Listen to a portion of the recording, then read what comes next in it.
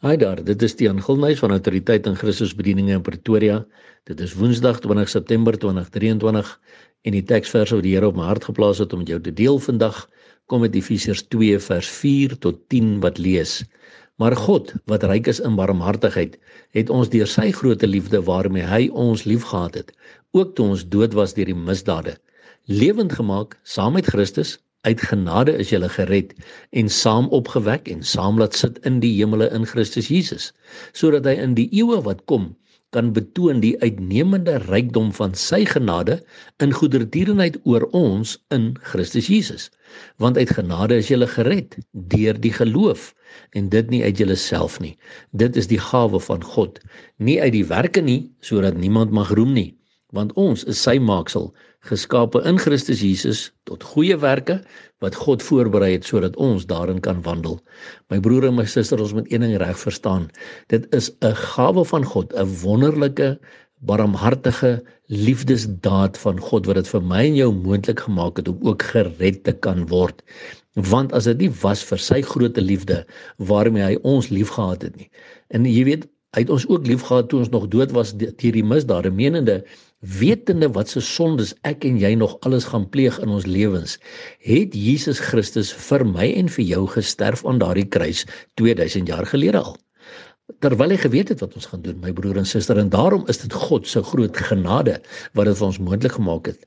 En daarom, as ons Jesus Christus aangeneem het volgens Johannes 1 vers 12 en 13, dan weet ons kan ook sê, deur die geloof is ons gered, want ons moet glo wat Jesus vir ons aan daardie kruis gedoen het. Daarom sê Paulus ook in Romeine 10 vers 9 en 10, as jy met jou mond die Here Jesus bely en met jou hart glo dat God hom uit die dode opgewek het, sal jy gered word. En dit is waar dit gaan. Ons is uit sy genade gered deur die geloof.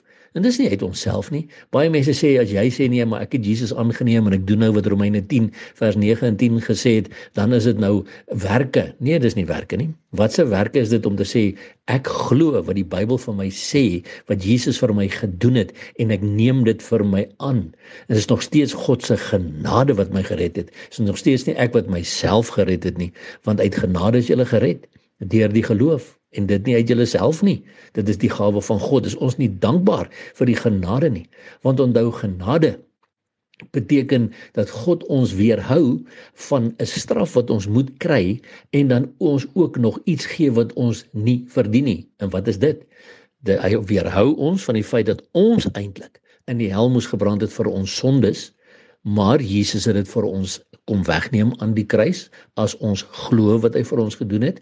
En wat gee hy vir ons? Hy gee vir ons ewige lewe, as ons Jesus Christus aangeneem het. Dit is wat genade is. En sy goedertierenheid oor ons. Want kyk, hier staan dit baie duidelik weer eens, dat dit in sy goedertierenheid is, sodat hy in die eeue wat kom, kan betoon die uitnemende rykdom van sy genade in goedertierenheid oor ons in Christus Jesus. Jy sien, sy goedheid, sy goedertierenheid, in Engels is dit sy mercy, wat hy oor ons uitgestort het in Christus Jesus, gaan in die eeue wat kom en in die ewigheid vas bly staan, dat almal van ons wat voor sy troon gaan staan, gaan almal net daar staan op grond van sy genade en sy goedertierenheid oor ons in Christus Jesus. Nie een van ons gaan daar kan staan op grond van ons goeie werke en ek was 'n goeie mens en dan moet ek nou seker hemel toe gaan omdat ek 'n goeie mens is. Ek het goeie werke gedoen, ek het hard gewerk vir die kerk. Nie een van daai dinge kan jou red nie, my broer en my suster.